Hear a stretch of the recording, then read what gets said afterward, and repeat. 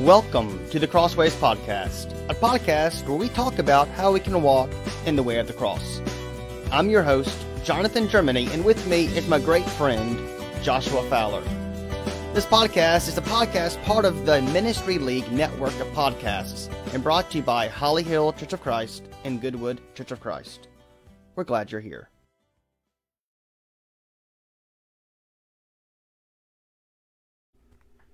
Morning, sunshine. What's going on? Morning.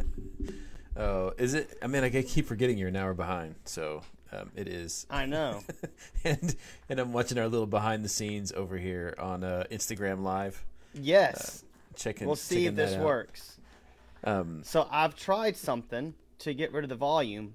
I put the little adapter on with this 10-foot extension cable for headphones. And so we'll see if I can get this to prop up just right without it causing any kind of issues. But I'm not sure it's going to. We'll have to... Nope. But it's okay. We're learning as we go. We are. And right now on Instagram Live, it looks like chaos with the bouncing around and the moving. I bet it does. It's not going to work. We're going to have to just live with the echo. I can deal with it. It is. Why it is is little a man real. not talking? Oh, come at me. Okay. It's a real live look at what it looks like behind the scenes, because ultimately, yeah, it doesn't you matter how really put together.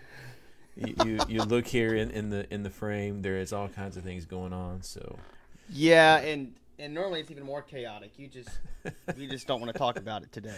It's okay. and we're not even going to mention how cameras and things are set up and what it is that's holding them up and making them sit in places. One of these days, I'm going to have a studio, a real live studio. One of these days, so that's the plan for me too. I think I might get it done. So. Sounds good. I might have to create a studio room in my office, because I was going through and looking at our church building. There is not a room around that is kind of unused. They use just about every room in this building, especially since we went to the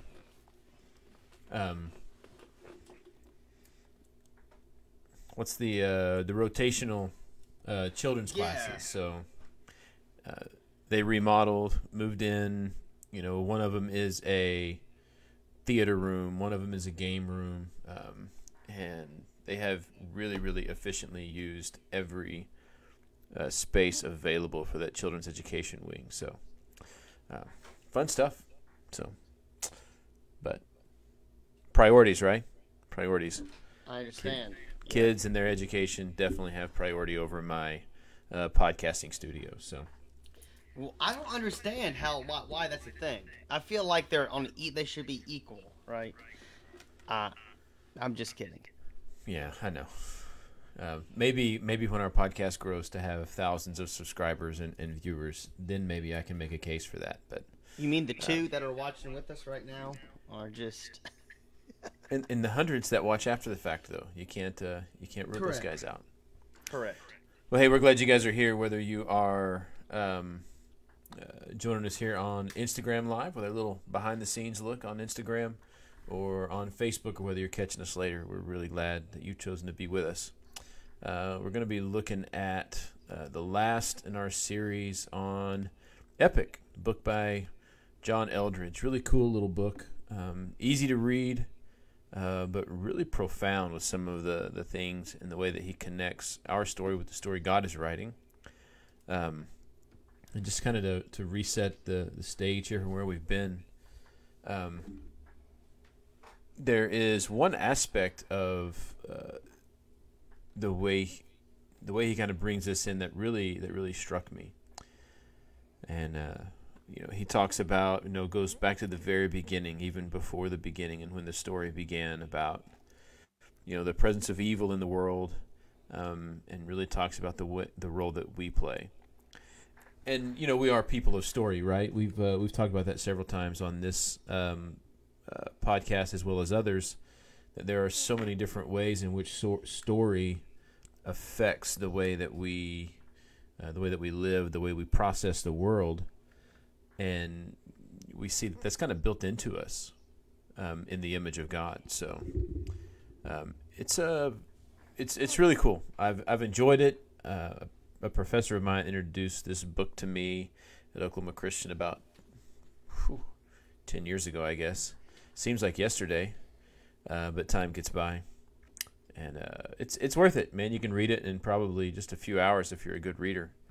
So I would say pick it up, and we'll finish up talking about it today. Absolutely. Absolutely. I enjoyed reading it. And as someone who really likes this is going to be echo really bad. Who likes storytelling a lot, this book was very informative, very educational, and really kind of a good place to start talking about what we're doing right now. You don't like telling stories, right? Absolutely not. Yeah. Never will you tell stories. I don't remember if I shared this here or if it was somewhere else, but I'm gonna. It's awful. It's gonna bug me. You're going to get it. Who is Rocky 13? I need to click the profile because that name is not familiar with me. I apologize. You used to teach him at Cab. That could be anybody. That could be anybody. There were several people over there. What's Cab? Oh, Cab is Christian Academy of the Bluegrass. So it's where I teach right now. Oh, okay. Not a music school though. No. Well, I just figured bluegrass, so. Yeah. It's got to be. I know. Sorry, bad joke. Bad Kentucky joke. Oh, bluegrass. Anyway, I had a guy that I used to work with who loved to tell stories, but his stories were so outlandish that we would see, like, you could never tell a story that he couldn't outdo. And we had kind of this challenge on our service drive to see if anyone could tell a story, no matter how true or crazy, that little Johnny couldn't outdo. I worked there on that service drive for 6.5 years. I never heard anyone tell a story that he couldn't tell one better. That's frustrating. It was. It could have been. We made it into a game, and so it was just kind of like, okay, we're gonna see. And dude, I told some doozies. I told some doozies that were, you wouldn't have believed them if you saw them in a movie. But we are people who are created for a story because God is writing the story. He's given the story and He's invited us in to that story. And I think there's some real. We find a place where we belong when we recognize the role that we play in God's story. And today we're going to get to Act 4, and Act 4 begins. If we look, when we looked at Act 3, I think begins once upon a time, right? Yes. Yes. And we talked about that beginning of every good story, the once upon a time, in the beginning, and then most stories end with happily ever after. That things come to this resolution, and there is something for us to anticipate. Hate is such a strong word. But endings, and I think you may have asked this question on a previous episode, but the ending is what makes a story for me. Like, I love all the stuff in the middle. I can make it work, but you can completely ruin a story for me with an ending. And that's the case on a couple of occasions. Great movies, but I'll never watch them again because of the ending. It's like if I want tragedy, I'll watch a documentary, or I'll just live life. I want happily ever after. At the end of Castaway, I want Tom Hanks to come home, and I want him to find his wife waiting for him, for everything to be made right. Because it's a movie. I know that doesn't happen in real life, but I'm watching a movie, and I want to see a happily ever after. We have it. Yeah. Well, for me, it's not about the happily ever after. I just want the story or the development and the resolution or whatever ending comes to make sense with what you've already told. I can see that. Sometimes I can get see to a that. point where I go, this is, you had a character development, and then all of a sudden it just went away because they were forcing an ending that didn't make any sense. One that comes to my mind like that is, and I can't even remember the name of the movie, but I think it was Nicolas Cage, and these kids are discovering clues to help them escape the end of the world. There's this Armageddon that's coming, and they're trying to get to this safe place. And the movie is a really great action movie. Really cool puzzles, the way the storylines kind of come together, and you get to the very end, and like the last two scenes of the movie is aliens coming to take the kids so they can preserve human life and bring them back later. And I was like, oh, like seriously, we get all the way through this movie and aliens? Come on, like, come on, this makes no sense. So yeah, I get what you're saying about the storyline and needing to kind of make sense with the rest of the storytelling. Absolutely. John asked this question, John Eldridge, and I really found it poignant. He said, "Why do the great stories leave us with an ache in our hearts and a lump in our throats?" And then he says, "And if you're not too calloused by the world, you might even find yourself crying at the end of some of the great stories that are told on film and in books." You have any thoughts on that end of a story? I mean, just whenever a story's done, whenever someone's done their job, when you have this feeling because you're invested in the characters that don't even exist. Mm-hmm. Now, sometimes true stories, that's even, they do exist.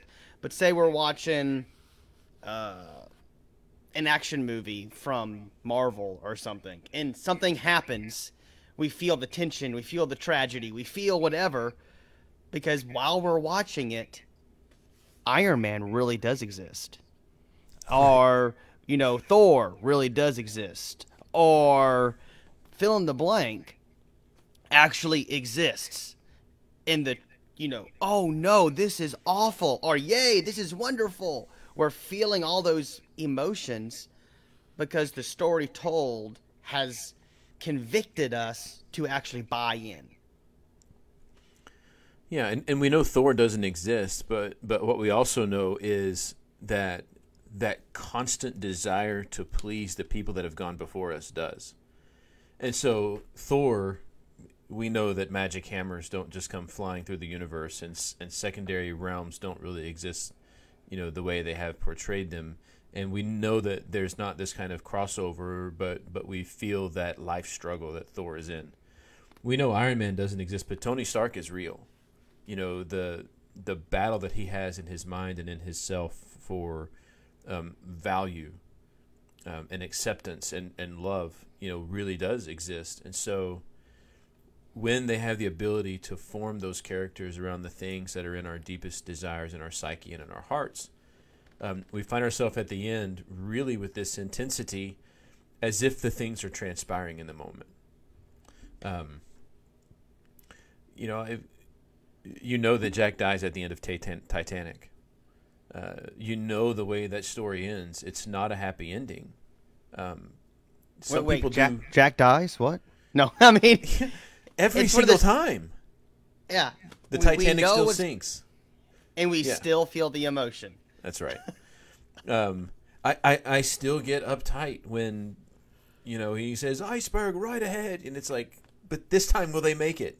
Like, no, they won't make it this time because the story hasn't changed. The reality hasn't changed. But even though there's still this investment in that story. Ecclesiastes chapter 3 says that eternity is set in the heart of man. And there is this pursuit of happily ever after. And that when we tell these stories, we are attempting to put flesh and bones on the story that God has created within us. And I think when we see those kinds of stories come about, those people have been able to connect to that story that's built deep in our soul, deep in our heart. And it captures us in a way where we do get to the end and it's like, this can't be the end. This can't be the end. I hate cliffhangers, right? I hate cliffhangers. I need the story to be resolved. That's the only reason why I binge watch shows. That's right. I mean, that and Netflix's countdown timer is getting shorter. I don't know if you've noticed that.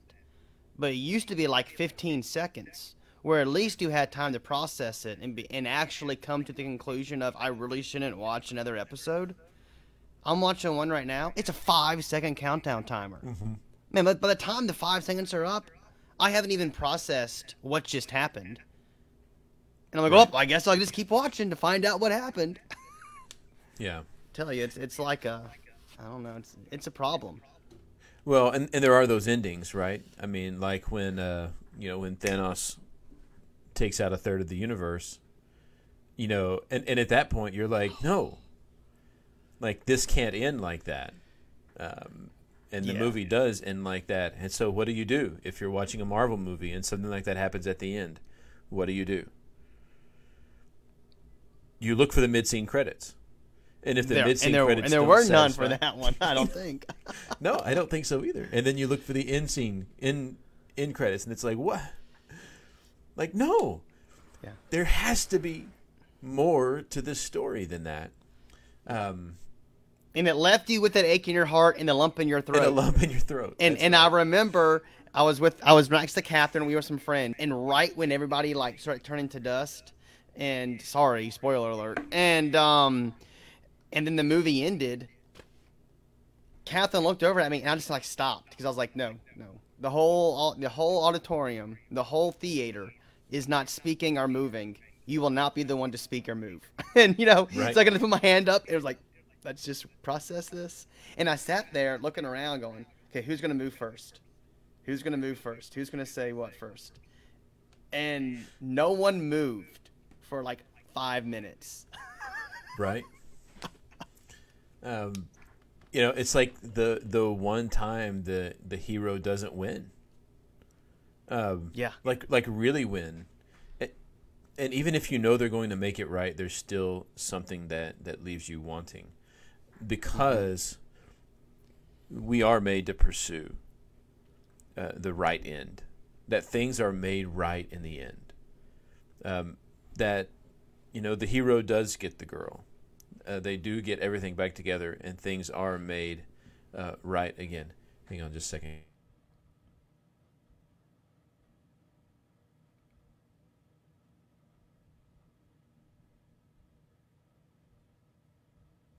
Bless you. Goodness. Thank you. I did not want to do that in the microphone. That would have been terrible. For both the microphone and our listeners. But we want this because the question that we're always asking is, when we see all of this transpire, the question is, could this be my story? Could it actually be possible that I can be a part of that happily ever after? Because ultimately, I don't know if you know this or not. You're not a very old man yet, but your story's going to have an end. And how we face the end of our story, how do we gain the ability to face the fact that our story has an end, particularly as that end grows nearer, is something really unique, I think, to mankind, because every story does have an end, at least a physical end. And so that question of, could there be something more, really is built into our DNA. Yeah, and I think that also begs the question, if my story has an end, where do I want to end at? Mm-hmm. It's very obvious a lot of times. For me, TV shows, I like TV shows more than I like movies. And sometimes you can tell these writers know where they're going. Mm-hmm. I may not know where they're going, but after a while I start to see how they're connecting everything together, and I'm saying, okay, they know where they want to end up. Right.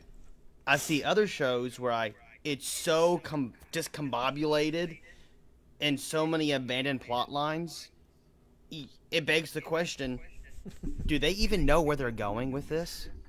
Right. And what shows do we enjoy more? The ones that have some cohesiveness to it. So in our lives, we have to ask the question: where do I want to end? Where's my goal? And then we know how we can get there, but maybe not. Maybe we ask the question: I don't see how it's possible for me to get there. Kind of like the question: what if this could be my story? I think that's the question we often ask in this way. I don't see how that could be my story. It's almost in a doubting way, as if a disbelief of, is this actually possible for me to have that happily ever after? Yeah, and I think the story that God is writing wants us to take hold of that hope and say, Yes, not only could this be your story, it's actually the story that I've written for you. The only question you have to answer is, do you want to be a part of my story, or are you over here trying to write your own? And I think we find ourselves a lot of times just simply trying to write our own stories and abandoning the story, that God has written.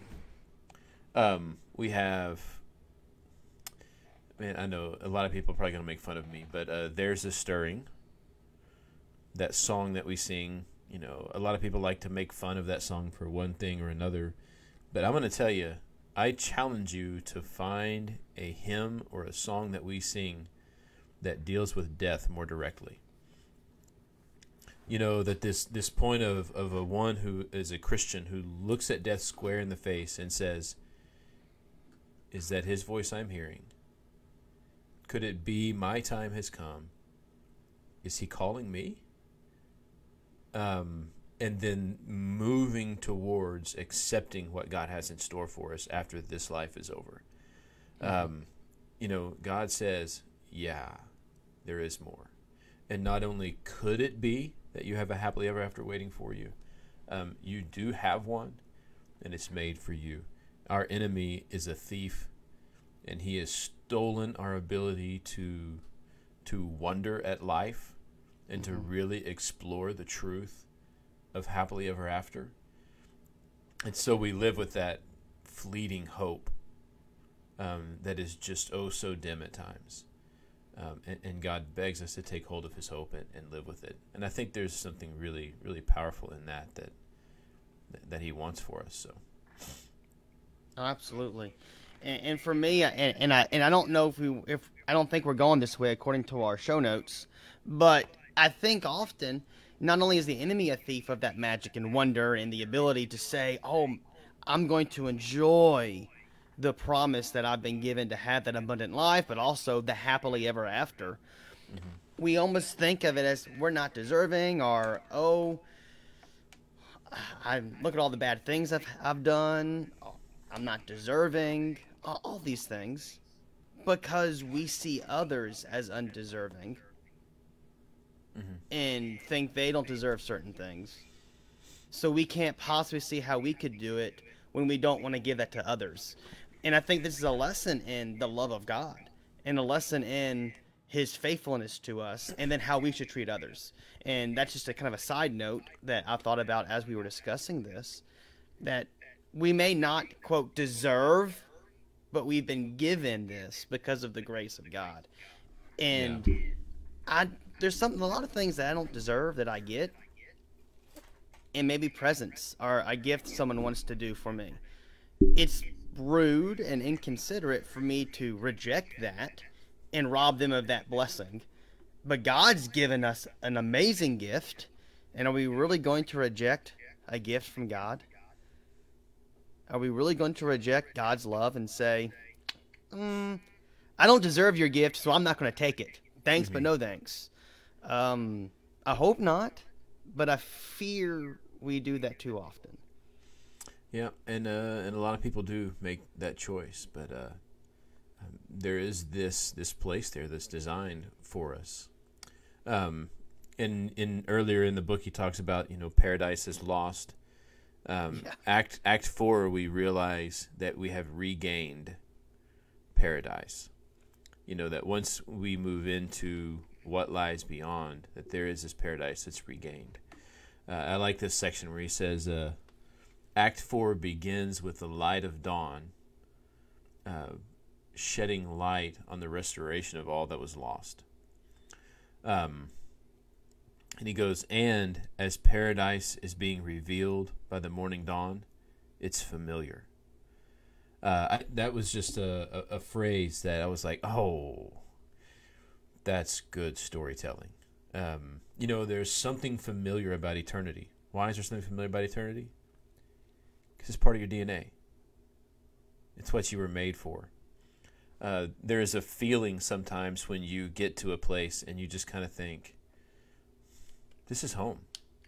I feel comfortable here. There's something about this place where I just feel like I belong. You may have never been there before, but that place exists.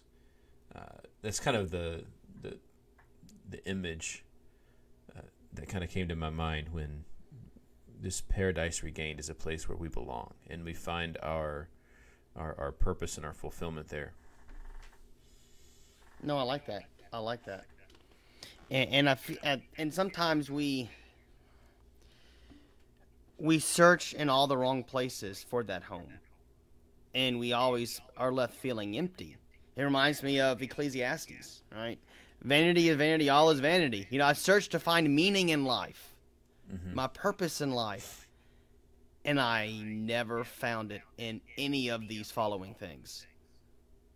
And Solomon was the wisest there ever was, and he still missed out on some of the happiness he could have had.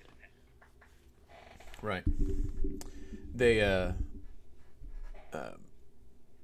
was thinking about some of the stories that they were telling, right? And what I'm kind of picturing, well, number one, all of these fairy tales that we see are the story of Scripture.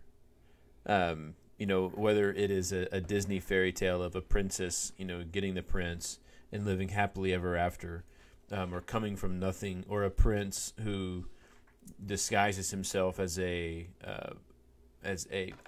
pauper to go in, and they find love and they end up living happily ever after in the palace, or whether it's Apollo 13 where yes, there is tragedy, and yes, there's something to overcome, but we make it home. All of these stories are borrowed from Scripture. That there is a hero of the story. There is redemption that comes. And it's almost as if you're watching Titanic, what you're expecting is, after all of the darkness, you're expecting the sun to come up and the Titanic to come back together. For Jack to not be left at the bottom of the sea, for the iceberg to be missed and not gouge the side of the ship. But even if it does, for something to come in and miraculously save the day and to restore it to all of its beauty. You wait for Maximus to wake up the next day and to find that his wife and son haven't been murdered, and his life's achievement hasn't been for nothing.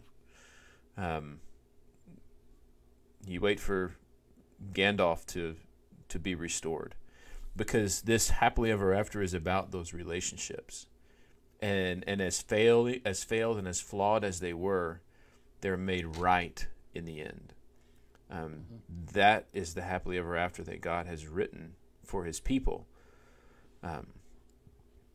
And 2 Peter chapter 3 to me is one of the most comforting aspects of this, which is He desires us all to be there.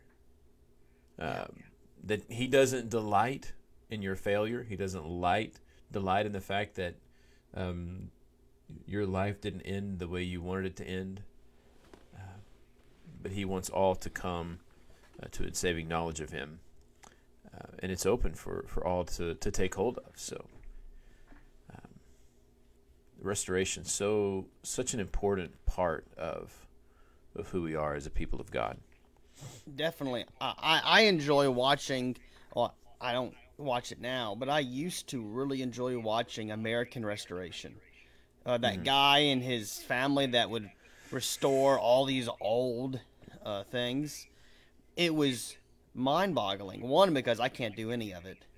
So I was jealous the whole time, going, "Oh, that's cool. I wish I could do that." And then watching the finalized product and how it was brought back to life to what it used to look like, um, it was wonderful. Why do we feel like that God can't do that to us? And it's something that I won't understand. I mean, I understand sometimes. I wish we weren't like that. I wish we could fully accept the restoration that God has promised us on this earth, but also one day in paradise.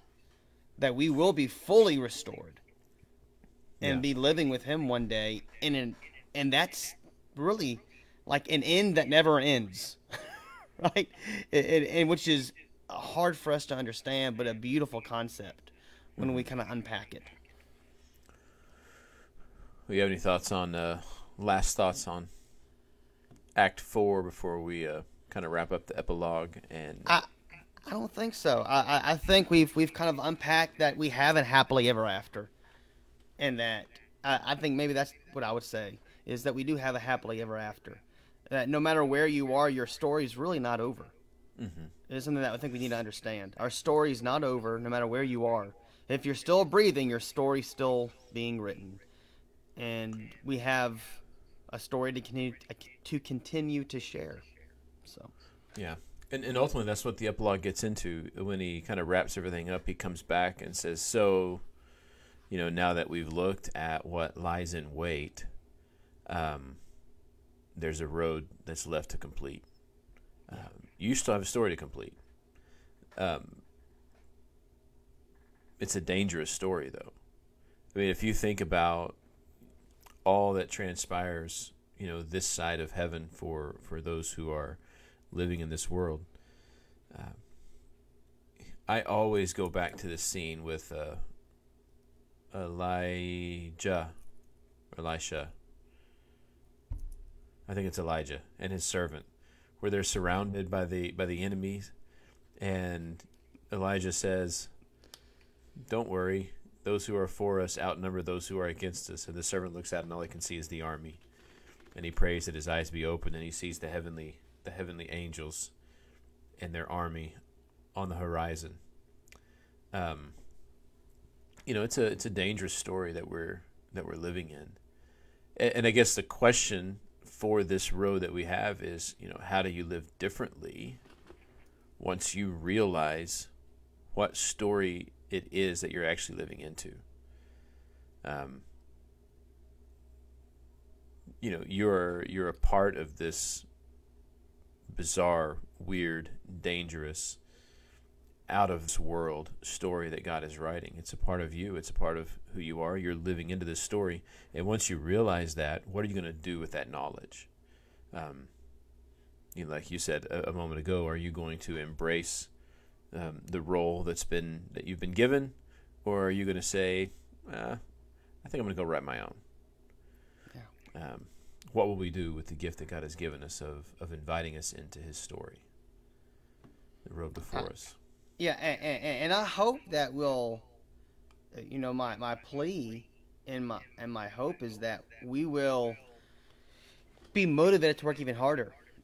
I know that whenever I have pride in what I do, and not a good pride, and working hard for my own personal convictions, because I know what I'm capable of.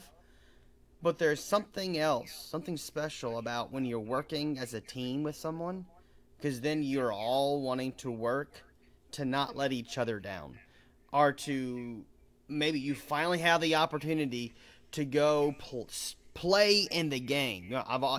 Maybe you're that bench warmer and your name's finally called. Okay, I can't ruin the moment. Right. I can't waste the moment. I gotta perform well. I gotta show them I'm worthy. And then I'm worth this. Well, there are no bench warmers with God. Yeah. And we're all starters. And I think that's huge. Yeah, it really is. What do you do when you get tapped on the shoulder, right? I remember I was in 7th grade. 7th grade, I was scrawny, dude. I mean, I was so small. I'm surprised I did not get killed playing football as a 7th grader. I was a wide receiver, and we did not throw the football.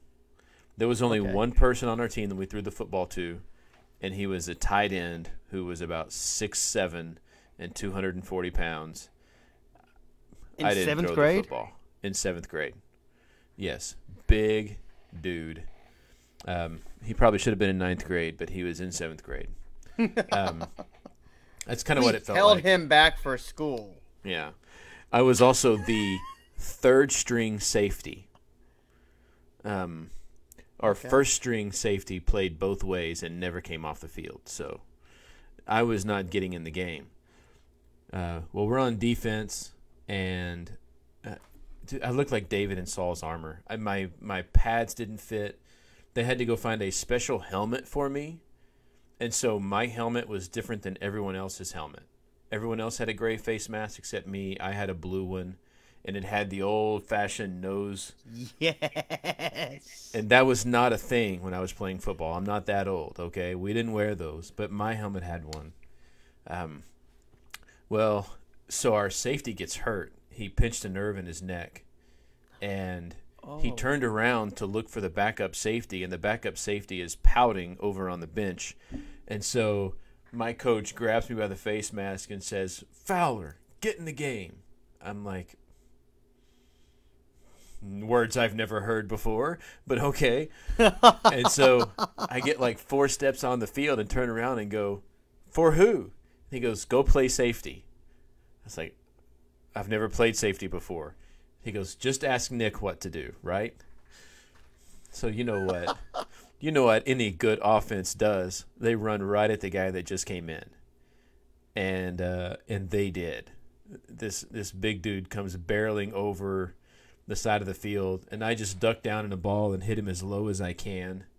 His face mask gets planted into the small of my back, right below my shoulder pads. And I'm doing my best not to act like it hurt. And I was like, I actually made a play. And then I got taken out, and they put in a real safety in my place. But, what are you going to do with the opportunity when you get tapped on the shoulder and get in? Are you going to find yourself pouting on the bench, or are you going to find yourself ready for action, even if you are completely unprepared for the action that's coming? Yeah.